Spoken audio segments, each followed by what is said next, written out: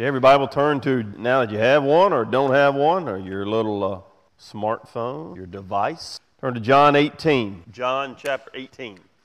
Y'all excited to be? School must be starting this week. I was went by yesterday, two of my granddaughters were getting their hair cut, and I figured that after one of them got her hair cut, it might be a good idea if she had something distract her while the other one was getting her hair cut, so I went by and got her, and so we were either going to go fishing for 30 minutes or go to the golf. She'd never been to a golf course, and she likes playing Wii golf, so I said, so we'd go down to the golf course and let her putt on the putting green at the golf course. I said, do you want to go fishing or do you want to go to the golf course? I want to go fishing. The problem was I'd forgot the fishing poles. They were in Arlington and we were in Bartlett. I said, well, there's only one problem. Grandy forgot the fishing poles. She said, well, we'll go down to the water, and when they swim by, we'll grab them with our hand. And I said, Emerson, you might be doing that, but Grandy won't. And as a matter of fact, that's going to be real hard to catch fish that way. I said, why don't we go to the golf course and you can hit golf balls? It's really what I wanted to do. Like you know how good you are on the Wii golf, and do you want to do that? I said, okay, we'll do that. So it's 1 o'clock, it's a little warm, and we go to Quail Ridge Golf Course, and we're on the putting green. There's nobody there but me and her and one other guy. And so we're just out there, and she's putting, and for a little 6-year-old, she's doing pretty good. And so I'm talking to her, and I'm encouraging her, and I hear there's only one guy on the whole putting green, and I hear this voice, Randy, is that you? And sure enough, it was a guy from the Bartlett campus who's known me forever. So he comes over, and I introduce him to Emerson, and we start talking, and his 3 buddies that are going to play with him show up. So he's introducing me to them, and we're talking. And one of the guys says to Emerson, she said 3 golf balls. She puts all 3 of them in the hole. He said, what's her name? I said, Emerson. Emerson. Of course, these are all total strangers to her. He said, Emerson, when you hit 3 balls in the hole, you have to give everybody $1. And without hesitation, she looks up at him and says, I don't have any dollars. And he said, I bet Grandpa does. And she said, Grandy, my mommy was crying today. Well, why was mommy crying? And I didn't say anything for a few minutes, and mommy was crying today. Well, why was mommy crying? Because I am so adorable. And I said, I can see that, and I understand that, because you do have my DNA. All right, turn to John chapter 18. We're going to begin a series today that is really, really a passion of mine. But even more so, I guess, as I listen to people and in the midst of all kinds of stuff, you hear people talking about Christianity and the arrogance of claiming truth. And so we're going to begin this series today entitled, you'll notice there on your handout, What is Truth?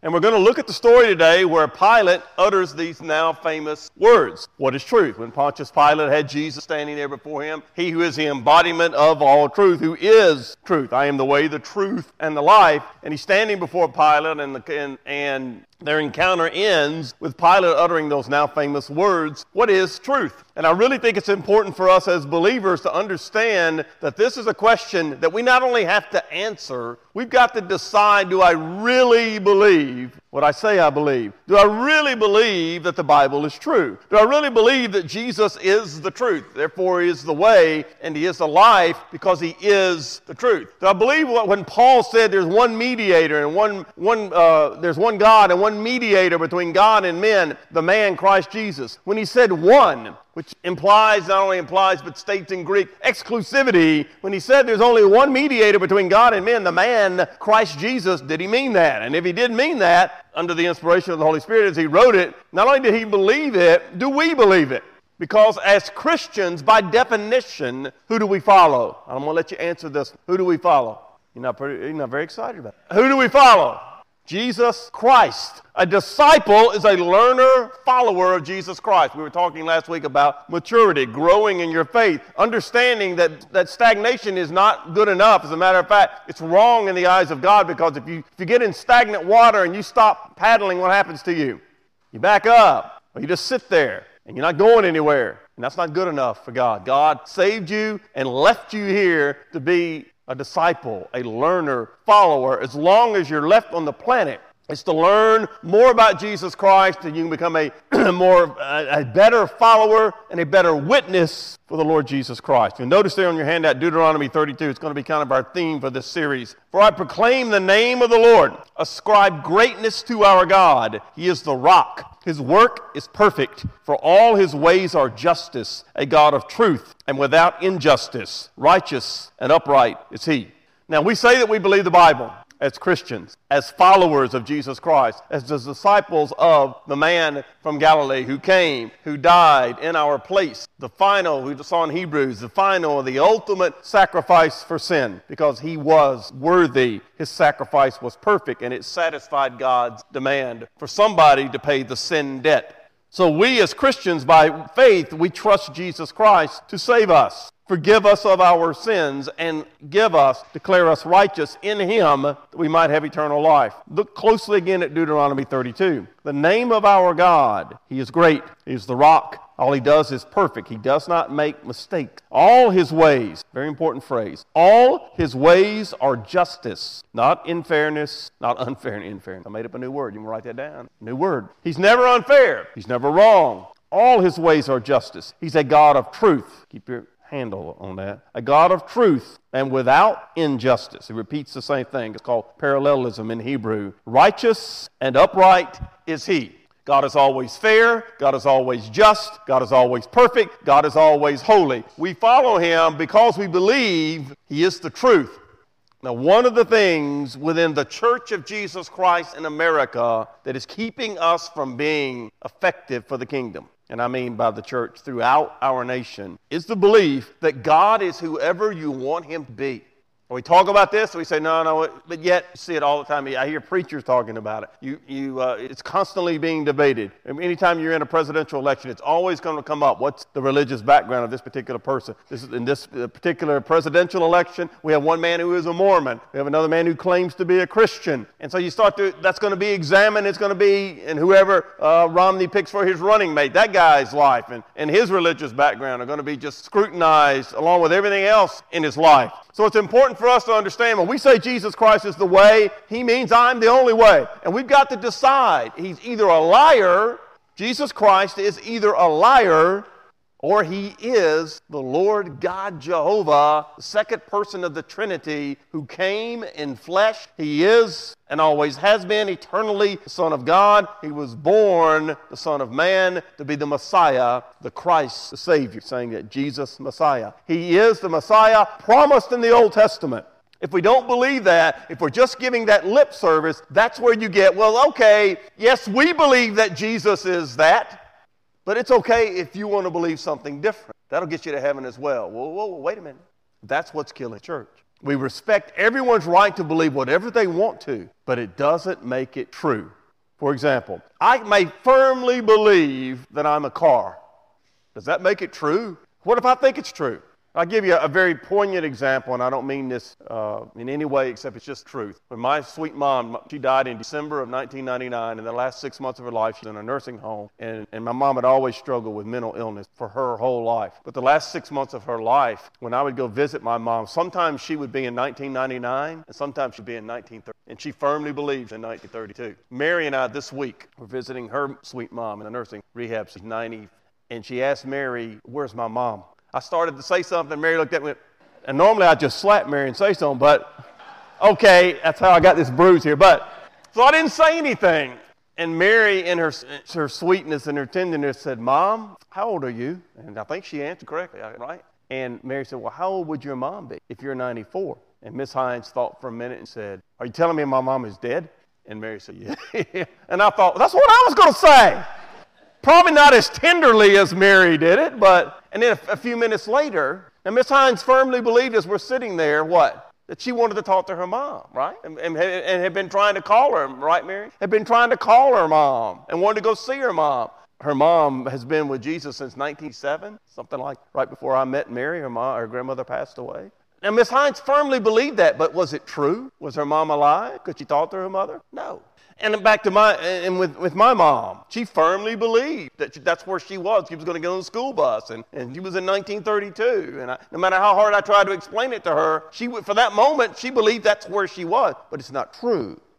Now, what we believe as Christians versus what, for example, Muslims believe, it's not the same God. Even if you don't believe the Bible, set that aside for a moment. What they believe, what they teach is mutually exclusive from what we as Christians believe.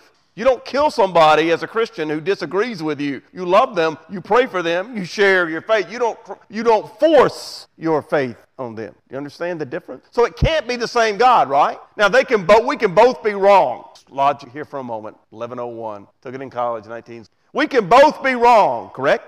But we cannot both be right. We can both be wrong, or one can be wrong and the other can be right. We can't both be correct. And you know what? That's just the way it is, whether you believe the Bible or not. So our task as Christians, and what we're examining here, is we've got to decide, do we really believe this? And what is it that we believe when we say Jesus is the truth? What is truth? A couple of quick stats. 75%, this is a recent survey by the Barna Institute, you probably may have heard of, 75% of Americans who label themselves born again. If they label themselves born again, what does that mean they are claiming to be? Christians. I am born again. You hear people say, I'm a born again Christian. Well, that's redundant. If you're a Christian, you're born again. If you're born again, you're a Christian. I heard one guy say, I'm a Christian, but I'm not born again. Guess what, dude? No, you ain't. That's what you're a Christian, you're born again. Jesus said, you must be born again to Nicodemus. All right. So these people are claiming to be, I heard another guy say, well, I'm an evangelical born again Christian. He throw every cliche out. So if you're born again, 75% of people who were born again said, quote, they do not believe in absolute truth. Well, wait a minute, you said you're born again. Who are you believing in then? Just relative. For me, it's okay. Jesus claimed exclusivity, did he not? He said, I'm the only way a man can know God. What did he mean by that? He meant I'm the only way a man can know God. I'm dumb, but I got that one. I'm the only way a man can see God. Why could he say that? He is God. Randy could say that. I'm the only way you'll ever get to know God. And you would say what? Let's have Randy check that out. There's something wrong there because he ain't God. I love that bumper sticker. There's two things true in life. There is a God and you ain't it. Jesus claimed to be the only way. His followers. What changed Peter from a coward to being willing to die for his faith? Jesus rose from the dead. That's what changed him. What changed them all? Jesus rose from the dead. What changed you? Jesus Christ saved you. You could call me a liar, you can call me an idiot, you can call me whatever you want, but I know for a fact Jesus Christ changed this life. I know that. We'll talk more about that in a couple of weeks. So 75% of people who claim, quote, to be born again do not believe in absolute truth. 60% of that same group, people who call themselves born again, say that, quote, Christians, Jews, Muslims, and Buddhists pray the same God. They don't even know what those gods are then because they're not the same. They're different. Abraham Lincoln once had a meeting with some men, and he was getting frustrated with them. Abraham Lincoln, in my opinion, is the greatest leader the nation has ever known, greatest president for sure. And Abraham Lincoln was having a meeting with these people, and they were presenting him some facts, and they were saying these are true, and he was saying, well, how do you know they're true? And they said, well, this is our opinion. And Abraham Lincoln, in his frustration, said, listen, if I set a dog here in our midst that has how many legs? There were 4, Mr. President. And if I declare that the tail is now a leg, how many legs does that dog have? 5, Mr. President. He said, no, it only has 4 legs. It's a tail. I may call it a leg, but it's still a tail. I need to know facts. What's the truth? No matter what you don't get to decide for yourself what is absolute truth. Truth is truth. You can decide I don't want to believe it and make a moral decision. You have that right. God gave you that choice, that intellect, that moral compass, and that capacity to say yes or no. That's how Satan enticed Adam and Eve in the Garden of Eden. Has God said? But it doesn't change the fact that what he says is truth. You got to make a decision. For example, I want everybody to stand up for a second. Stand up. Now, not all of you, but those of you that are young enough and capable enough, pick your chair up. Just pick it up. Now, you don't have to if you're not capable, but just pick your chair up. And Dave broke his chair. All right. If your chair's not broken, pick it up. Now, I want you to drop your chair. Just drop it. Now, how many of those chairs are still in the air? The answer is 0. Why? Because there's a law of the universe called what? Gravity. And if you drop something because of gravity, what happens?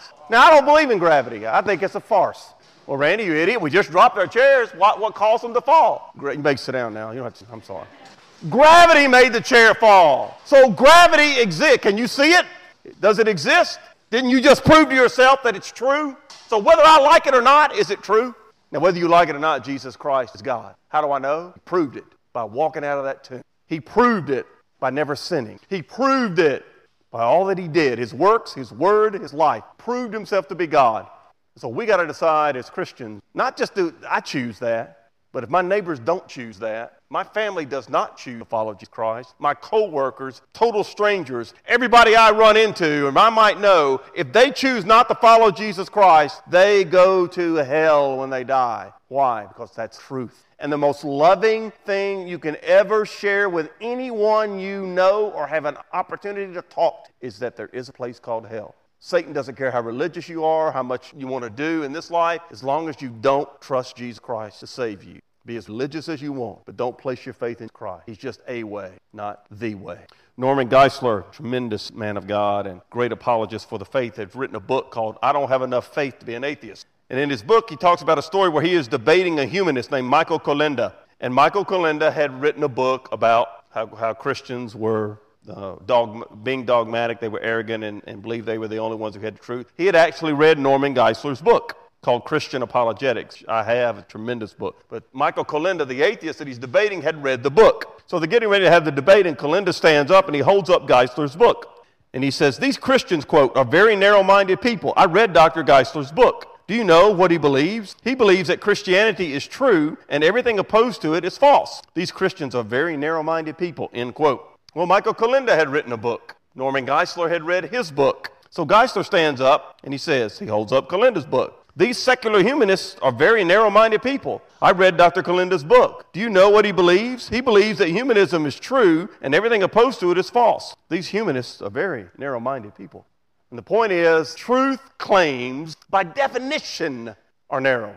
For Jesus to stand up and say, I'm the only way, what did he mean? I'm the only way. That's pretty narrow-minded. What did he actually said before he died during his earthly ministry? That the way to eternal life is narrow. And how many are on that way? Few are found therein. But the way to destruction is broad way, and many are found therein. You see, the vast majority of our society wants to serve themselves or whatever they choose God to. And Jesus said, if you don't choose me, you will ultimately discover destruction, because broad way leads destruction, narrow way leads life. In Daniel chapter 2, tremendous words written 800 years prior to Jesus, 600 years. And in the days of these kings, the God of heaven will set up a kingdom which shall never be destroyed, and the kingdom shall not be left to other people. It shall break in pieces and consume all these kingdoms, and it shall stand forever. Prophecy about Nebuchadnezzar's statue, and we're talking about Babylon at the time, and then Medo-Persia, and then Greece, and then Rome. All these great kingdoms of the world would come and go. And Daniel the prophet is saying, but one day there'll be one kingdom, and that kingdom will destroy all the other kingdoms. It won't be left to another man. What happened to the Roman Empire? It's destroyed. What happened to the Greek Roman Empire? Is it still around? Some other man took it. Some other men took Rome. They never thought the Roman Empire would fall. It fell. Kingdom after kingdom after kingdom. Nation after nation after nation will exist. And the people that lead those nations think we are the strongest in the world. Babylon was an incredible kingdom. Egypt, they fell. What Daniel says is there's a kingdom of the Most High God, and it will destroy all the others. And there will be no other kingdoms except that one still standing. It's all said and done. Now look at John chapter 18. Truth is about the kingdom of God. You see, when you die as a believer in Jesus Christ, you go to heaven. You go to paradise. You go home. And the Bible says we as Christians are a kingdom of priests unto our God. And we will rule with Jesus Christ because we are his bride. There's a lot of metaphors that are used. So we have to understand, the first thing we're going to look at today is that truth is about the kingdom of God. We're obviously not going to finish today because that's me, but we will. What you see in John chapter 18 is where Jesus has been betrayed by Judas. And he's about to go through, it's in the process of going through 6 trials in a 6-hour period of time. We'll talk more about that in a moment. 6 trials over a period of 6 hours from about 2 a.m. to 8 a.m. So it's during the night leading up to dawn. And he's going through these trials. 3 of them are religious before the Jews, the Sanhedrin, and 3 of them are before Romans. So 3 religious trials, 3 civil trials in a period of 6 hours. Look at John 18, verse 28.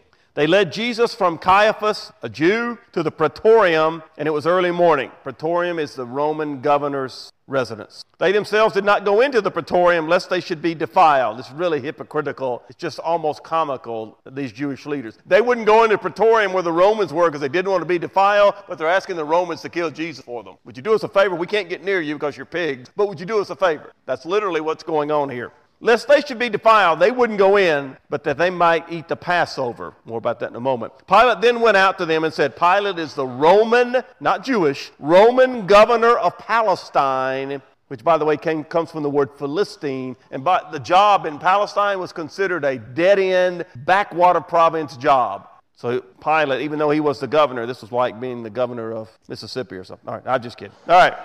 Just joking, lest they should be defiled, that they might eat the Passover. Pilate went out to them and said, what accusation do you bring against this man? In other words, the Jews bring him to Pilate, the Roman governor. He said, all right, what do you accuse him of? And notice, they answered and said to him, verse 30, if he were not an evildoer, we would not have delivered him up to you. See what they're saying to Pilate? Hey, dude, we wouldn't be here if he wasn't a criminal. You don't have to ask us what the accusation is. We brought him, didn't we? What Pilate should have done at this point was kill all of them. And he had the power to do that, but he did not. Verse 31, Pilate said to them, you take him and judge him according to your law. Therefore the Jews said to him, it's not lawful for us to put anyone to death. They're lying there also. That the saying of Jesus might be fulfilled, which he spoke, signifying by what death he would die. I just want to set the context for you. These 6 trials were supposed to be about fairness and about justice. Just a couple of quick examples how neither one was being considered. The Jewish court, the Sanhedrin, the ones who bring him to Pilate, they had one mission. It was always to look for mercy and to save life. They were to always presume innocence with tremendous latitude. And yet the exact opposite is done here in the case of Jesus Christ. They had strict laws to look for the innocent and set people free, to be as fair as they possibly could be. By law, they were never to try anyone at night. 2 a.m. falls where? Last time I checked, that was during the night. Strict laws to try no one at night, yet they did with Jesus. They charged Jesus with blasphemy, yet when they bring him to Pilate, they change it treason against Caesar, which they were not allowed, again, by law, violating their own law. They changed the law by taking him to Rome, changed the charge against him from blasphemy, because Pilate didn't care about blasphemy. What did Pilate think of their God? He wanted nothing to do with it. He didn't even believe in their God. The Jews were just somebody they ruled over. The only reason Pilate's listening to them is that it's Passover and he's worried that they might rebel, and he's trying to quell a rebellion. And they're saying Jesus is going to rebel against Caesar. Well, I better hear this. He didn't believe. The Romans were polytheistic. Caesar was a god. They didn't believe in the God of the Jews. So blasphemy wouldn't be a charge Pilate would even listen to. He says, you take him and try him. So they changed the charges to insurrection and treason. Treason always got the Romans' attention because they wanted to keep the hammer down on people so nobody would rebel against them. Jesus was not allowed to have a defense attorney of any kind, also violating the law. They had no credible witnesses against Jesus. And when you go all the way back to the Old Testament, they always had to have 2 credible witnesses even to bring a charge. They had to pay people to come up and lie about Jesus. They could not find any credible witnesses against him, yet they tried him anyway. A man could not be executed on the same day as his trial or his sentence was passed. They did in the case of Jesus Christ. They were supposed to wait 2 days in any case where death was being asked for. They did it the same day. Over and over, they violate their own laws, their own procedural methods, because they simply had one thing in mind. We got to get rid of this guy. If we can't kill him for this, we got to get Rome to kill him for us. So it looks like we did good. And in the case of the Roman court, what did Pilate say about Jesus? Without us even reading it, you know. What did Pilate say about Jesus? I find what? No fault in this man. 4 times at least he calls him King of the Jews and says, I find no fault in him. And he was saying, why do you want to kill this guy? He even tries to give him a way out. Remember the Barabbas story? At the feast, the Passover, you have a tradition where you will release one, and he brings out Barabbas, the worst one he could find, the worst criminal he had, and said, you want me to release Barabbas or the King of the Jews? And who did they choose? It's Barabbas. Pilate had to be thinking, remember the story of trying to wash his hands? And his own wife had said to him, what? Don't mess with, you don't want to fool with this Jesus thing. Stay away from that. I'm Pilate. I'm the governor. And he knew that I washed my hands of the blood of this. I can't find any reason. Here's the hypocrisy. I find no fault in this man, but what did he do? Scourge him and crucify him. Beat him within an inch of his life and then torture him to death for one reason. Why did Pilate do it? Politics. To keep the Jews from, I can kill this guy. So he did. All right, quickly. Look at verse 33.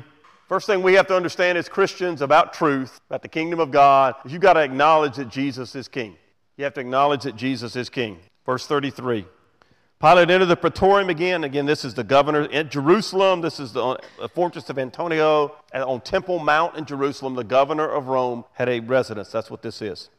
Verse 33. Pilate entered the praetorium again. He called Jesus and he said to him, "Are you the king of the Jews?" Jesus answered him, "Are you speaking for yourself about this, or did others tell you this concerning me?" Pilate answered, "Am I a Jew? Your own nation and the chief priests have delivered you to me. What have you done?" Jesus answered, "My kingdom is not of this world. If my kingdom were of this world, my servants would fight."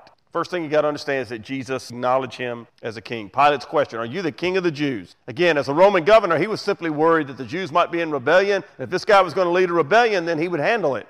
So he says, "Are you the king of the Jews?" Also being Passover, the greatest celebration the Jews had every year, Passover, there would have been just thousands upon thousands of Jews at Jerusalem, and they always had messianic fever. And the Romans were worried because they had false messiahs jumping up all the time. And he's worried, is this some other guy that's going to jump up and say, "I'm the Messiah," because Jesus had said, "I am the King of the Jews, Messiah," and is he going to rebel against Rome? So he's asking a legitimate question as the governor of Rome.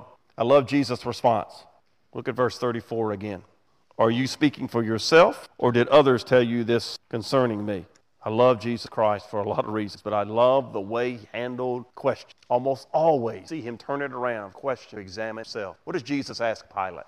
"Are you really interested in this? You just being a lackey saying he..." Listen, if you're the Roman governor, did you want to be a lackey for anybody? So what Jesus is asking him, are you really interested in knowing Pilate? Are you really worried about me? Or are you just here doing the bidding of the Jews? Is that what it is? Because inherent in his question is this: Pilate, do you have any reason, any evidence that I would lead a rebellion against Rome? I don't have an army. I don't have any weapons. I don't have any authority. I don't have any power, earthly. I'm not leading a rebellion. As a matter of fact, I teach the opposite. What had Jesus taught his followers about Rome? Remember the coin deal? Jesus said, "Do you have a coin?" He said, "Whose image is on the coin?" What was the answer? "Caesar." And what did Jesus say? "Render unto Caesar what is Caesar." And the message of that powerful context was, the coins that you have, the image on it is Caesar. You owe Caesar the tax, pay them. But as a human being, my image is on you because I created you, and render unto me is mine, you. Give Caesar his money, give me your life. That's what he's about to tell Pilate. You have no evidence whatsoever to assume that I would lead a rebellion. So why are you asking the question? In fact, the very opposite is true. Literally what Jesus was doing, he's on trial, but in reality, what is Jesus putting Pilate on? And you know what? Please, if you miss everything else I say, get not just today, but for this. Because the end of this encounter, Pilate's say, "What is truth?" And that's trial putting it. Am I the truth? And it's the trial he puts every being ever lived. It's me, you, or anybody else. What's truth? Jesus said, "I'm the resurrection and the life. He who lives and believes in me, though he die, yet he will live." Do you believe? Am I the truth? I'm not another religious option. I am the only way. Do you believe this? Do you believe the truth? He's putting Pilate on trial. He puts you and me on trial, and everybody else, because we'll talk more about this in the weeks to come, because he's proven himself in other ways. The truth, one of them is you have a conscience. Where'd that come from? Evolution give you a conscience. You have a conscience. You know why you have a conscience? Because God created you in his image. In his image. So Paul writes in Romans, yourself back. A living sacrifice, reasonable response, what God has done for you. Are you really interested, Pilate? So Pilate's response in verse 35 is, "Am I a Jew?" In other words, I don't care about your petty religious quarrels. I'm Rome. In that context, I am Rome. I'm the governor. I'm not interested in what's going on with you. You can have all the gods you want. Please don't miss this. This is exactly what's going on politically. You can have all the gods you want, because Rome had plenty of them. But we can't have anybody claiming to be an earthly king, because you might be rebelling against Rome. We are kings. Even today, applying that principle, the attitude that's killing the church in America is just have faith something. You can have all the gods you want, but don't claim that Jesus is the only king. I didn't claim it, Jesus. And not only did he claim it, proved it. So true. Again, I can think I'm a car, doesn't make me a car. I can believe that light, I can believe like a pantheist that light, this podium, this stage, that chair, the floor, that it's all God. That's fine. Doesn't make it true. What did prove self true. The first step is you got to acknowledge him as king. Look at verse 36, the very beginning. Jesus answered, verse 36, Jesus answered, "My kingdom, my kingdom." What do you mean when he said my kingdom? That's what did Pilate ask him at the end of verse 35. Am I a Jew? What have you done? Jesus answers, my kingdom is not of this world. Just the two little words, my kingdom, Jesus is acknowledging what? I am a king. By acknowledging that he was a king, what did he know Rome was going to do to him? Kill him. They couldn't have anybody else claiming to be a king. And we're going to look at next week what he meant by the rest of that. But the point is, you have to acknowledge that Jesus is king. I want you to look on your outline at these verses, and then we're through. Now to the King eternal, immortal, invisible, to God who alone is wise, be honor and glory forever and ever. Amen. Let it be so. Paul writes to Timothy. He writes to Timothy again, same epistle. God, which he will manifest in his own time, he who is the blessed and only potentate. I love that word. The King of kings and Lord of lords, who alone has immortality, dwelling in unapproachable light, whom no man has seen or can see, to whom be honor and everlasting power. Amen. Let it be so. As we get ready to pray today, here's what I want you to focus on. We're going to stop there today and pick it up next with part 2. We as Christians, by definition, when I say I am a Christian, the term means a little Christ, a follower of Jesus Christ. By making that statement, I'm saying that I acknowledge Jesus is King. If I'm sincere, if I'm born again, if I am a Christian, I'm acknowledging that Jesus is exactly who he said he was, God in the flesh, King of kings and Lord of lords. So here's my challenge to you. I want you to bow your heads just for a moment. We're going to pray in a moment. I want you to bow your head for a moment, just you and God. If you say that you're a Christian, that at some point in your life you've been saved, you've asked Christ to forgive you and save you, do you honestly believe, I don't want you to raise your hand, it's between you and God, do you honestly believe that Jesus Christ is the truth? That Greek definite article, the only truth. Do you honestly believe he's the only way a man can know God? That's what he said. Do you acknowledge him as king? Father, as we think about this, as we pray, I simply pray in my life and in the life of every person seated here who says he's a Christian or she's a Christian, that we would honestly say, do I believe that Jesus is the only way? Not my way, but the only way. Because if I don't believe it's the truth, then what is it I'm believing? He said, I am the truth. What did he mean? So I pray, Father, we would be honest and real with you. That if we're not saved, we would say, Lord, individually, I want you to say, I believe Jesus is the way. I believe he is truth. I believe he is the life. Jesus, forgive me. Save me. I want to be born again. I want to trust you and follow you. And for all of us, Father, that we would acknowledge, if we acknowledge Jesus as the King, we would serve him as the King, not accepting other ways, but lovingly, gently, respectfully,